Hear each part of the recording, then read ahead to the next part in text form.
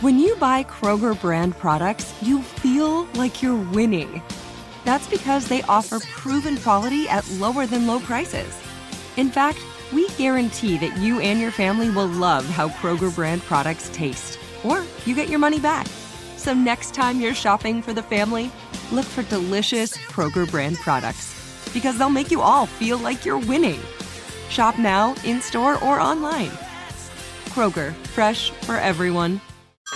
Hey everyone, it's Ted from Consumer Cellular, the guy in the orange sweater, and this is your wake-up call. If you're paying too much for wireless service, you don't have to keep having that nightmare. Consumer Cellular has the same fast, reliable coverage as the leading carriers for less. And for a limited time, new customers receive their second month free when they sign up and use promo code MONTHFREE by May 31st. So why keep spending more than you have to? Seriously, wake up and call 1-888-FREEDOM or visit consumercellular.com. Taxes, fees, and other third-party charges will apply. See website for additional details.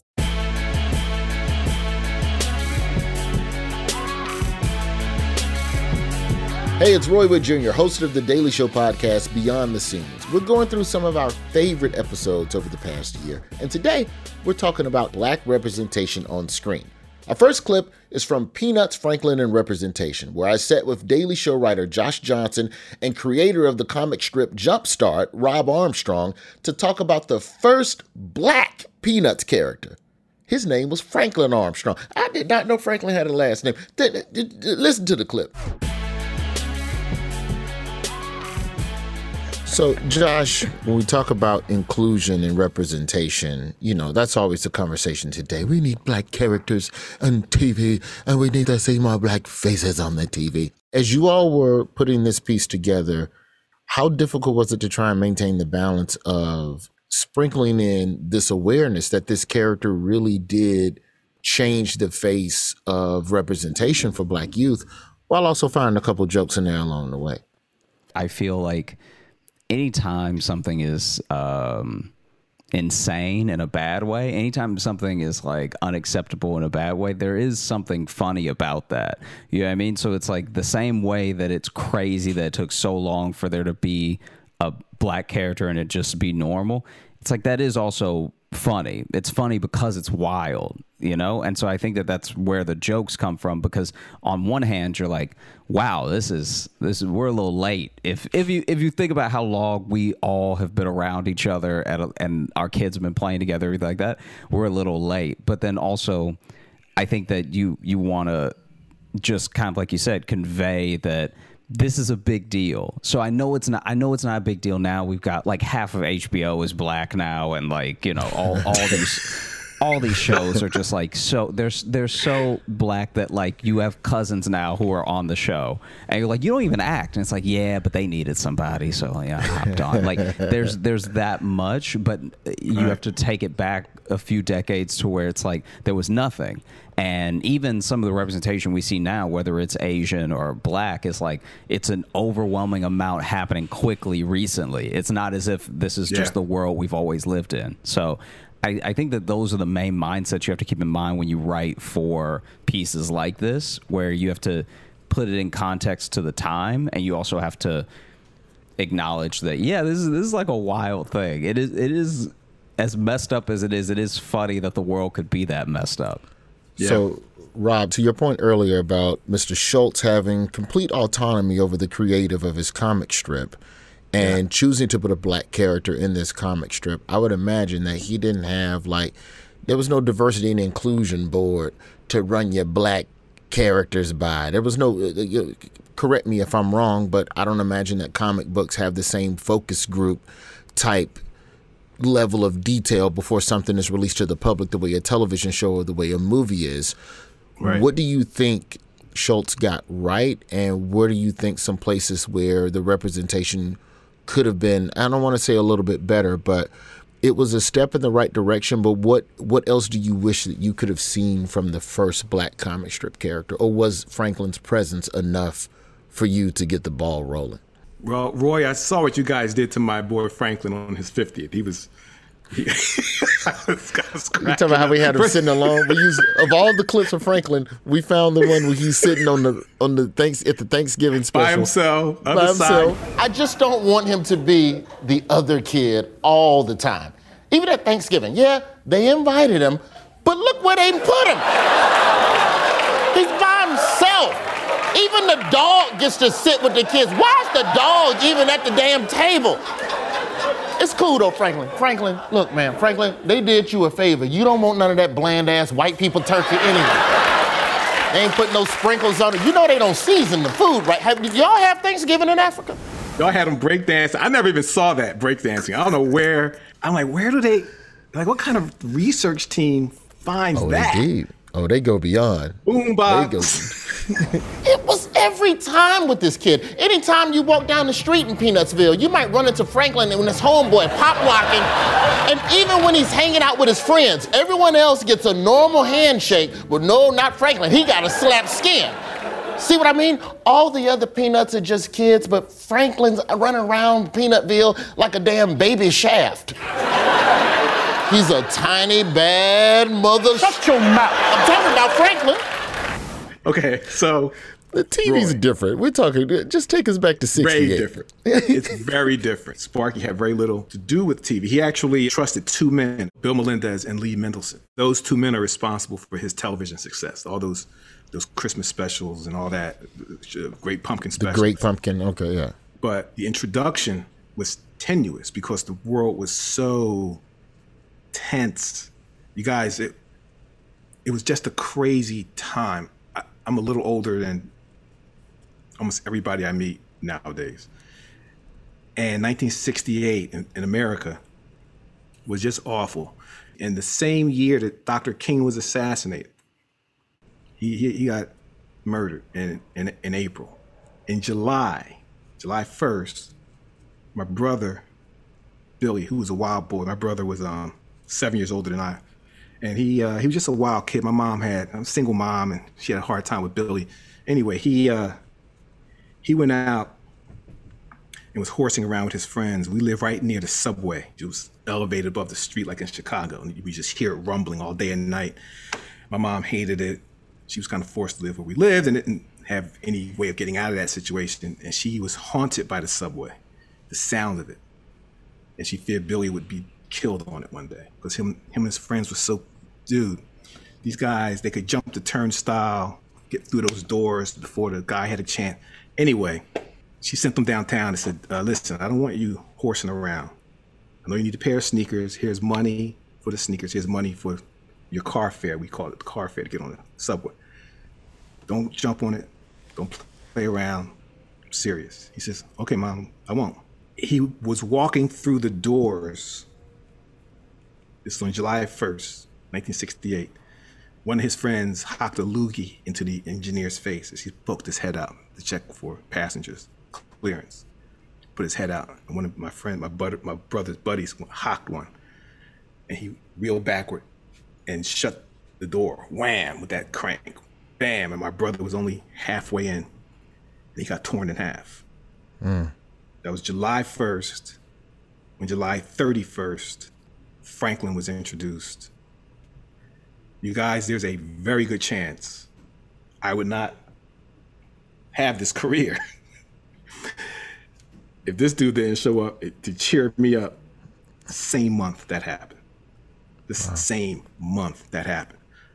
I just loved seeing him.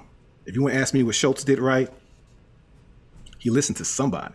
Did he have a perfect landing? Did he stick the landing? I mean, come on, man. He didn't know anything about his whole trepidation was built around, what do I know about black people and being black? This guy is from Minnesota. He's like, I'm going to get it wrong. So he knew going in that... He's very nervous, man. But he got it right. It's okay. You don't have to get it right. He put so much thought and care into Peanuts. It became a global icon. I met this guy who was a collector. And I was brand new. I was 26. I was the youngest cartoonist with a syndication deal in the whole country. And I met this guy who said, I can help you sell your original strips. That's what I do. Mm-hmm.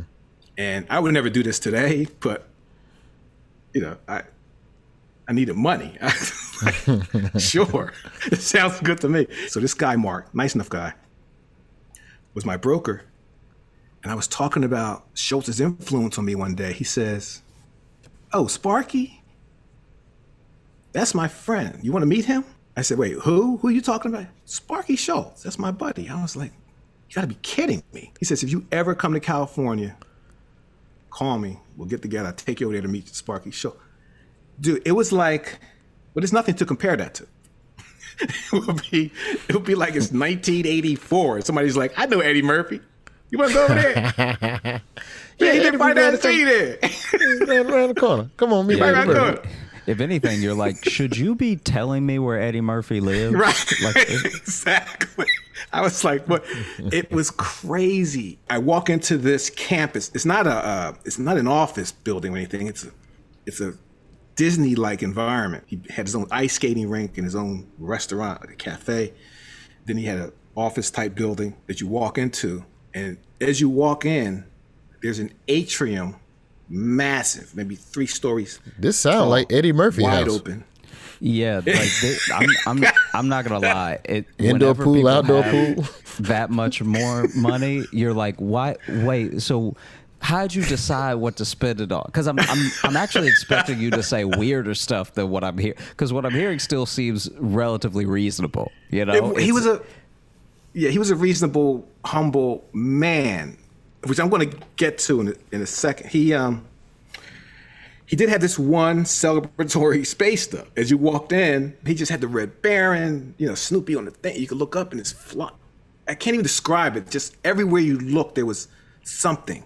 A lot of commemorate presidents and actors, and I love you, Sparky, and that's when I realized his name was Sparky. Everybody calls him Sparky. Everybody, Frank Sinatra, like all this stuff. I was so eager to meet my idol. I sent him an original Jumpstart for my first month of syndication. His office was Spartan, famously Spartan. He had a desk to draw on, a table to write letters on, a bookcase. He was a voracious reader, and a sofa. And my Jumpstart was the only thing hanging up on the wall of his office. So I walk in, I thought I was seeing things. I said, I get it. Your friend told you I was coming and you framed that. That's very nice. I said, no, I get it, man. That's very, I'm very touched. He said, what do you mean? I said, you knew I was coming, so you put the thing up. You put the thing up. Yeah. He said, no. He said, no, your work is great, man. He said, Jumpstart has what Peanuts has, great characters. You can do this comic strip for the rest of your life. He said, but just remember one thing. Don't let the syndicate, the people who distribute my work, don't let the syndicate ever tell you what to do. Don't pay any attention to them. It's a whole office filled with non-talented people. It sounds like entertainment too, Josh. Yeah, it's like this. The wildest thing about this whole story is just the idea of Charles Schultz talking shit. So it's like you get in the office and he's like, "Close the door behind you. Listen, don't let anybody son you. All right, like just like you always imagine him as like talking the way Charlie Brown talks. Just so the fact that he's like, nobody knows what they doing. All right, you hold on to your IP, okay? Totally, Josh. I'm not kidding. It's extremely important that a creative person have utter trust in the talent that they've been given, because everybody has not been given talent. Big thank you to the homie Josh Johnson and Rob Armstrong for their insight. After the break, we are talking the portrayal of black people in horror movies. Y'all know we be dying first. It's behind the scenes. We got to break that down. Like many of us, you might think identity theft will never happen to you. But consider this. There's a new identity theft victim every 3 seconds in the U.S. That's over 15 million people by the end of this year, equal to the populations of New York, Los Angeles, and Chicago combined.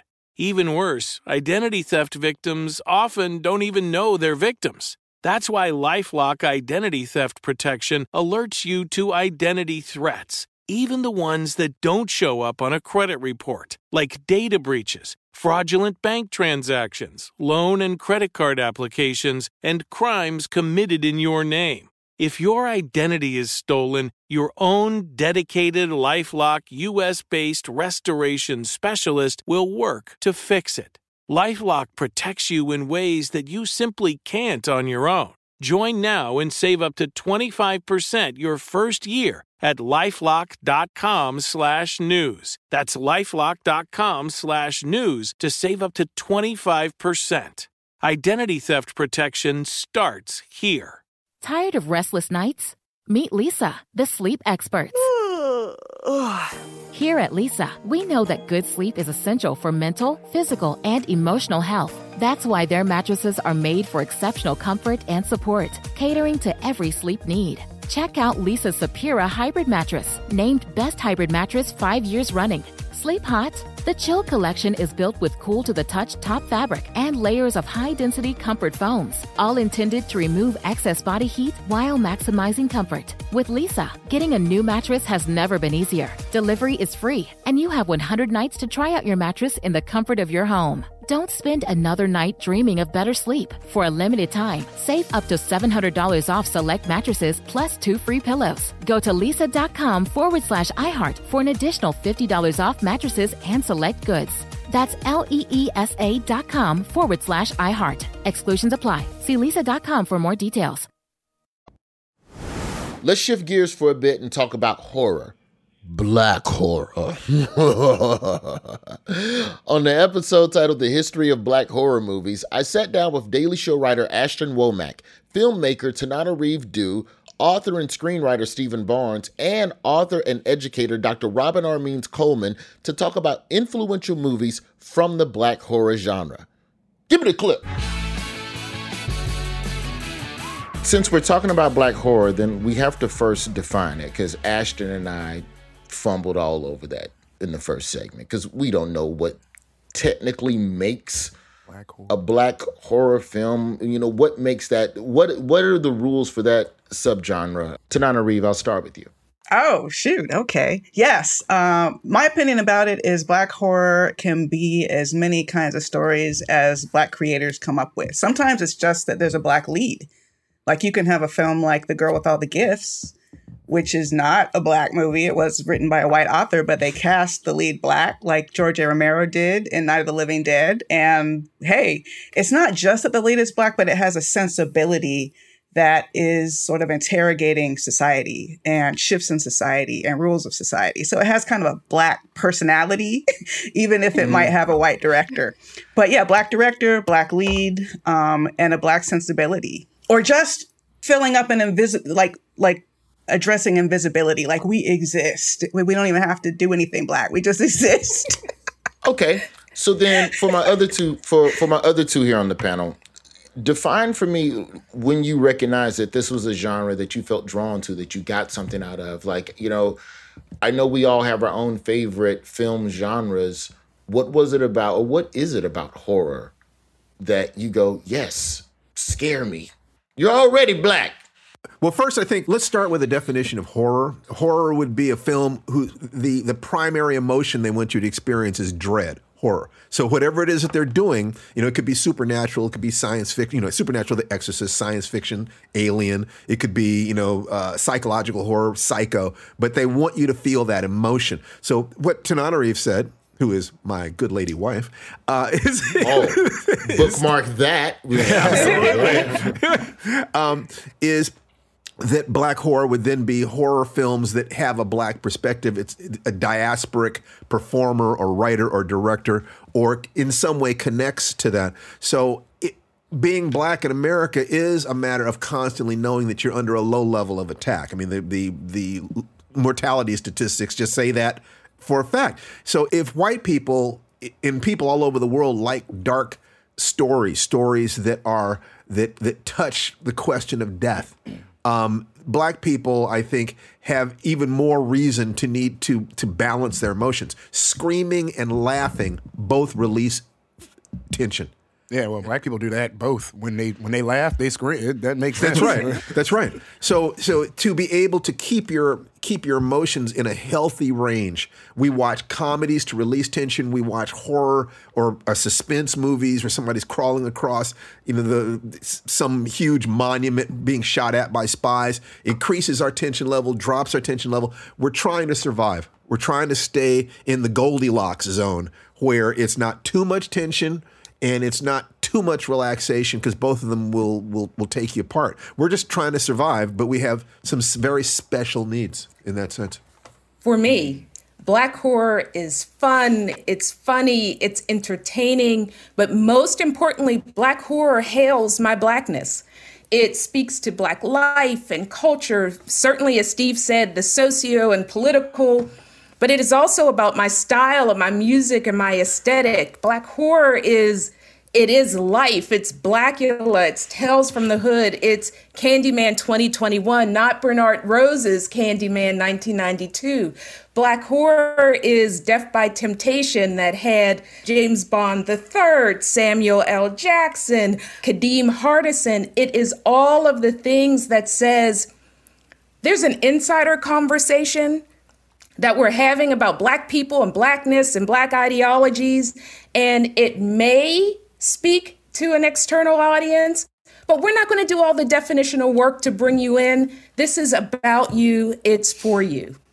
Yeah, I love that. I can't remember if it was Toni Morrison who was like, I don't have to write my stories for anybody outside of for anybody. I'm writing to the people who understand. It was something to akin to that, of writing stories for us to understand, for the people who need to understand. And white people or any other audience having to she doesn't have to write to help explain to the white audience, to other people's audience. This is for us. I love that sentiment. Black horror is FUBU. It's for us, by us. Right. And I get how some people don't want to lean into tension and lean into scares, like y'all were saying. It's like life is hard enough, racism is hard enough. And like I said in the documentary Horror Noir, Black history is Black horror. And we could just put a period there. But the person who loved horror first in my life was my late mother, Patricia Stevens Dew. She was a civil rights activist who had tear gas thrown in her face at the age of 20. So she wore dark glasses the whole rest of her life, even indoors. She loved horror.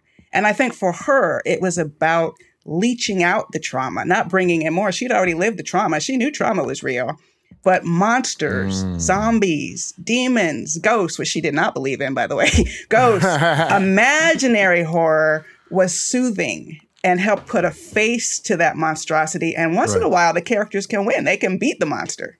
Now, even if the characters were all white, I remember being on a panel at a science fiction convention once, and somebody asked me, why do I like watching slasher movies? And I would say, because I enjoy watching white people die.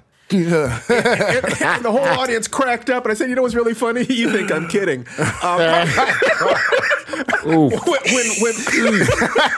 When if you're going to exclude us from the movies, it's like, I'm sorry, So, but when we started appearing in there more, then it's feeling seen. It's feeling that, okay, we're part of this continuum too. We, do we not feel? Do we not fear? And is it not fun to watch us in those situations? The difference between the original Candyman and the remake is stark. The original Candyman was Black trauma for white audiences. Mm-hmm. The reimagined Candyman was from our perspective. It wasn't the white gaze. White people could come and watch it if they appreciated it, but it wasn't for them. And nice. I think that shift is important. So, Dr. Coleman, I'm curious, what was your relationship with horror growing up? Because what I'm starting to see, if Tanana Reeves' background and my backgrounds are any proof, a lot of it starts early on in what you tend to gravitate toward. Because I had weird real life, what I believe there's a demon that is trying to kill me. I don't want to see nothing about no fake demons. What was your relationship growing up? What do you think it was that drew you to this genre? So I get to claim horror because I am from Pittsburgh, born and raised. And for true horror fans, that's all I have to say. If you need to buy a vowel, Pittsburgh is the land of George Romero. It is the land of Night of the Living Dead. It is where Night of the Living Dead was filmed in and around. So horror for me is in my DNA. That's awesome. Yeah. Romero used real life Pittsburghers in Night of the Living Dead. Those were people that we saw, we recognized. They were our neighbors. They were cast as militia, and we knew that was the Black experience in Pittsburgh, to have to do battle with those police. So for me, again, it's in my DNA. So since you all are historians on this genre, and I'm sure you saw the segment that I did with a terrible mustache glued to my face. Of the films that we were able to fit into it, Ashton already talked about that in the first segment, that we weren't able to get to everything, but we did, mention Son of Ngagi. We did talk about Rachel True's role in The Craft. What were some of the bigger ones that you all think we missed? Blackula. Yeah. We did a segment on it, during it, we mentioned it slightly because Blackula is so interesting. It's so funny. The only issue was it was during the, we summed it up in a blaxploitation era where it was Blackula, Blackenstein, Dr. Black, and Mr. Hyde, where they would just add black to any horror movie. And then that was that's a hit. And, I wish we would have went in deeper because Blackula is so funny and how it was received at the time. It's a cult classic now, but at the time people were like, this is some shucking and jiving. What the hell is this?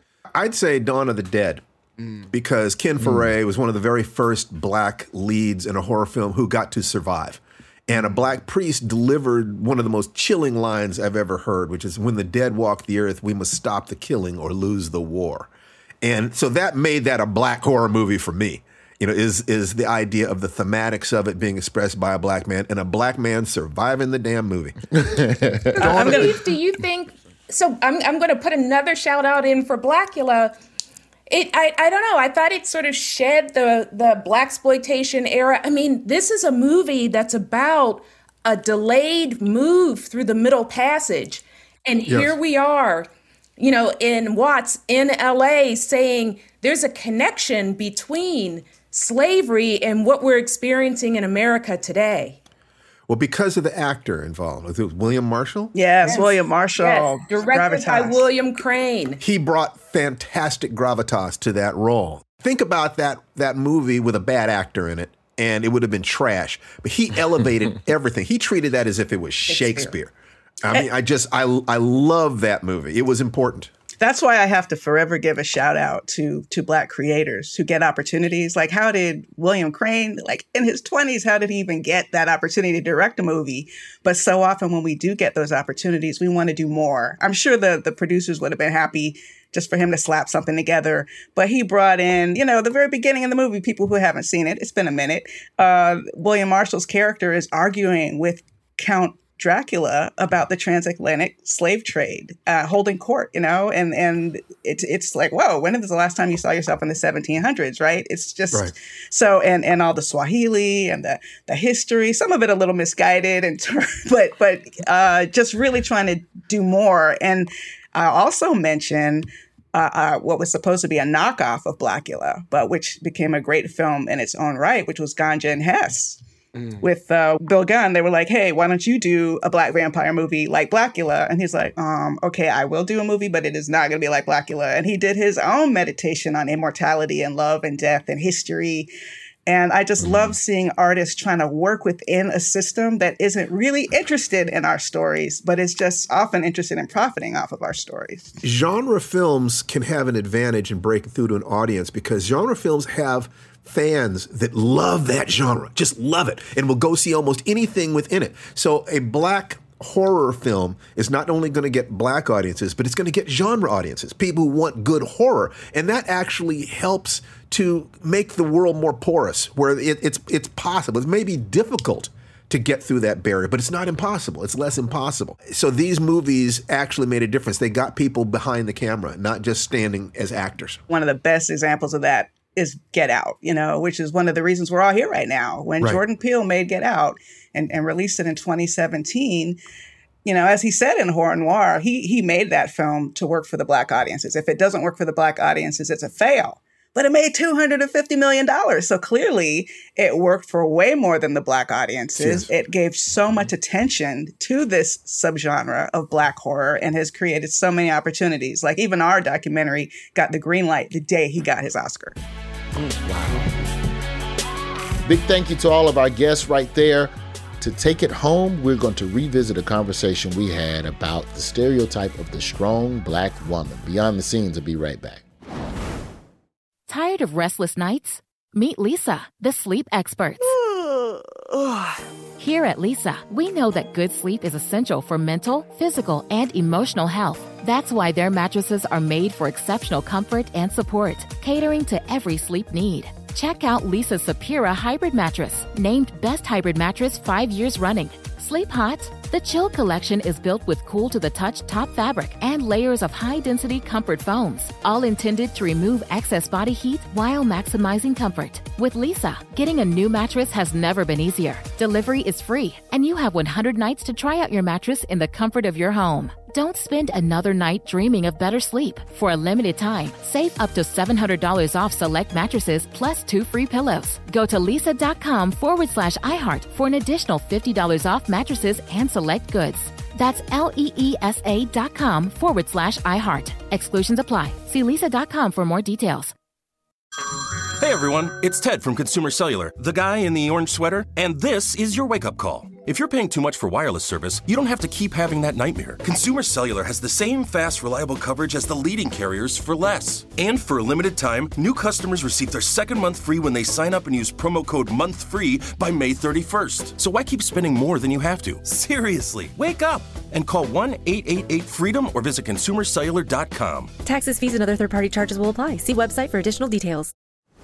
Hey, let's wrap it up with a clip from Dissecting the Strong Black Woman Stereotype, where I talked with Daily Show producer Chelsea Williamson and creator and showrunner of Amazon's Harlem, Tracy Oliver. Tracy's depiction of the stereotype on her show adds multiple layers to the conversation, and it reminds us that a black woman's strength does not make her invincible.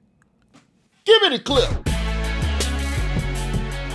Let's talk about Harlem. Now, this is a television show that, when you look at some shows that, really get into the trauma and heartache of what black women go through, this show is just straight up breath of fresh air. You got 4 black women friends in Harlem living their lives, going about their business. Talk first about the importance of that, but also, I'm like, this is now beginning inside baseball, right? All right, you create a show that's black and is speaking to the black experience, but sometimes these shows are viewed and given notes by producers that may not have lived that experience and may not completely understand everything that you're speaking to or pushing back against. What are some of the ways that negative stereotypes about black women traditionally seep into media, and that you find yourself pushing back against those types of creative notes, if not with Harlem, just at any point from Awkward Black Girl with Issa Rae until now? Have you ever had to push back against that type of stuff to make sure that you create the type of content that is like what Harlem is? Oh boy, yes. I had to let out the black girl sigh on that, but yeah, that's happened. I think my entire career. It's something that I think most black creators unfortunately struggle with, because again, you are dealing with mostly non-black executives who don't know your experiences and also have an idea of blackness that they're interested in that may not be what you're interested in. The weird thing that I will say is that there's kind of a fascination with black pain and poverty. Mm-hmm. That I feel like that's what they get really excited about. Poverty. And so you come in and you're like, yeah, these black girls, they like sex and they like cocktails, and they're like, oh, okay, but get to the part where they're shot by cops, and I'm like, is it in the ghetto? Exactly. No, she's ridiculously successful. It's making good. She has a good career. Yeah, but is there a gun? Right. Yeah, they're wondering when the gun will appear, or, is Megan's mom a crack mom? Like, it's like always just something that you're like, no, I thought they could just be normal on some level. Like, it doesn't have to be this like hyper, like traumatized, painful situation. Like, I think that we can have shows that just show people like having fun and falling in love. And I think within that show, and that's why we wanted to do the Strong Black Woman episode, you can do something that highlights a part of blackness that may not be all fun. But it was important to me, and it's always important to me, to show that we are a happy, joyful group of people, and that we love and we live life and have a lot of amazing, positive moments. So I don't want to just focus on painful stuff. The Strong Black Woman episode, break that one down for people who haven't seen the series yet. So the Strong Black Woman episode kind of focuses on just our 4 main characters, and they're, 4 Black women. And so they're all kind of dealing with their version of a painful thing. And what's kind of funny about it is that they're not really opening up to each other, even about some of the stuff that's happening, until they're all kind of forced to in this hospital room together. I'm so sorry. I was in therapy. I just got your message. No worries. It's all good. You're in a hospital bed. It is not all good. I cannot believe that she needed surgery when that asshole doctor wouldn't even give her a fucking pain pill yesterday. Yesterday? Oh, damn. You know what's bad when Ty is crying? I thought I'd see the day. I'm sorry, y'all. I'm trying to be strong, but this shit is scary. Oh, honey, why are you trying to be strong in a hospital bed? Yeah, being strong is so overrated. Oh, no. I'm sorry. There's a lot going on. Everybody stop apologizing. Yes. Why do we always have to be the ones who apologize for hurting? I am sick of this shit, y'all. Thank you, Glenn. You're the only one of us who's not a mess. That's not true. I am a mess. But I'm just not allowed to talk about it. With the queer character, Ty, we decided to give her, the fibroids issue, and that's something that disproportionately affects Black women. And I didn't even know that. That came up through a writer in my writer's room. And, she was dealing with the fibroids issue, and I was fascinated by it. And then, of course, went, just like the character, went to the hospital, was told to take some pain medicine and kind of dismissed, and then ended up passing out. And then, later found out it was a ruptured ovarian cyst, and it could have been, very, very catastrophic for her had she not gone to the hospital at that point. That conversation kind of led me to just this idea of Black pain and how people look at us and think that, we're stronger than everybody else and that we have a high pain tolerance. And for some reason, there's just a lack of empathy when we go to, doctors or to medical centers. It's for whatever reason, you can look at a white woman in pain and somehow relate to it and empathize with it. But with a Black person, they kind of, more often than not, send you home with just regular pain medicines. And we use the toughest, character as far as, how she presents on the outside to be the most vulnerable in this one, because we wanted to kind of make a point with that. But yeah, we're exploring mental health. We're exploring issues in the workplace that go awry. And then on the other end, with one of our characters, we're just kind of exploring, when you are going through something at work and it's driving you crazy and it's taking its toll on you on the inside, but you can't do anything about it because you might lose your job. So it's just a lot of stuff that we were they're different versions of pain. What was interesting about that episode to me, also with that character Ty, is that, she's a member of the LGBTQ plus community. And so you have this queer woman that is still dealing with issues that affect all women. And I think that sometimes when we look at that community, it's easy sometimes, especially as a straight man, hetero man, to disassociate queerness and LGBTQ issues from feminine or woman. Somehow you are also a woman too? You have fibroid? I had the surgery, so I'm all good, right? I mean, I know there's going to be recovery time. Unfortunately, not quite. That cyst was just the tip of the iceberg. You have several medium and large fibroids and a polyp on your uterine lining. The good news is that we can take care of everything at once with a hysterectomy. Whoa, whoa, whoa. Damn, that's a bit drastic, don't you think? Of course it is. Well, I get the feeling you're not interested in giving birth. And it really is the easiest and most effective treatment. Easiest for who? Just because I'm masked doesn't mean I'm not a woman. And nobody asked you for your feelings. That would be the rest of your labs. Hang on. I am so sorry, Ty.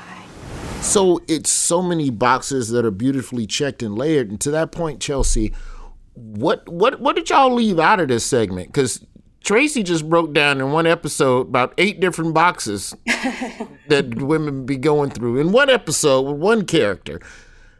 When it's time to edit the script, before you even go out and shoot with Dulce, how did you all start going, okay, well, which things can we not educate folks about? Yeah, I feel like that's always the hardest thing, isn't it? It's just editing down. I feel like with this one, we probably didn't get as much into the real life effects as we could have because, again, we only have so much time. But to what Tracy and I were speaking about earlier is this really does have tangible effects on Black women and is not solely just like a trope that is just kind of there in media but doesn't actually exist in real life. So I feel like we didn't get as much into that. But, you know, like the strong Black woman trope or the superwoman myth, I feel like they're about the same thing, really does negatively affect a lot of Black women. And I would say to a degree, the negatives almost outweigh the positives, in my opinion, of it, just because, you know, we are more likely to have higher blood pressure and just, you know,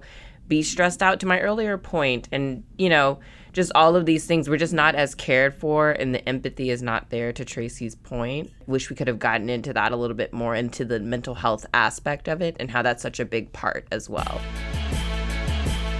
Whether it's cartoons, horror movies, or your favorite shows, we're shifting to a space where we're seeing more dynamics of the Black experience on screen. We've also given you great content to binge. Thank you to our wonderful guests from these episodes, and I hope you all enjoy going further beyond the scenes. Be sure to listen to The Daily Show Beyond the Scenes on Apple Podcasts, the iHeartRadio app, or wherever you get your podcasts.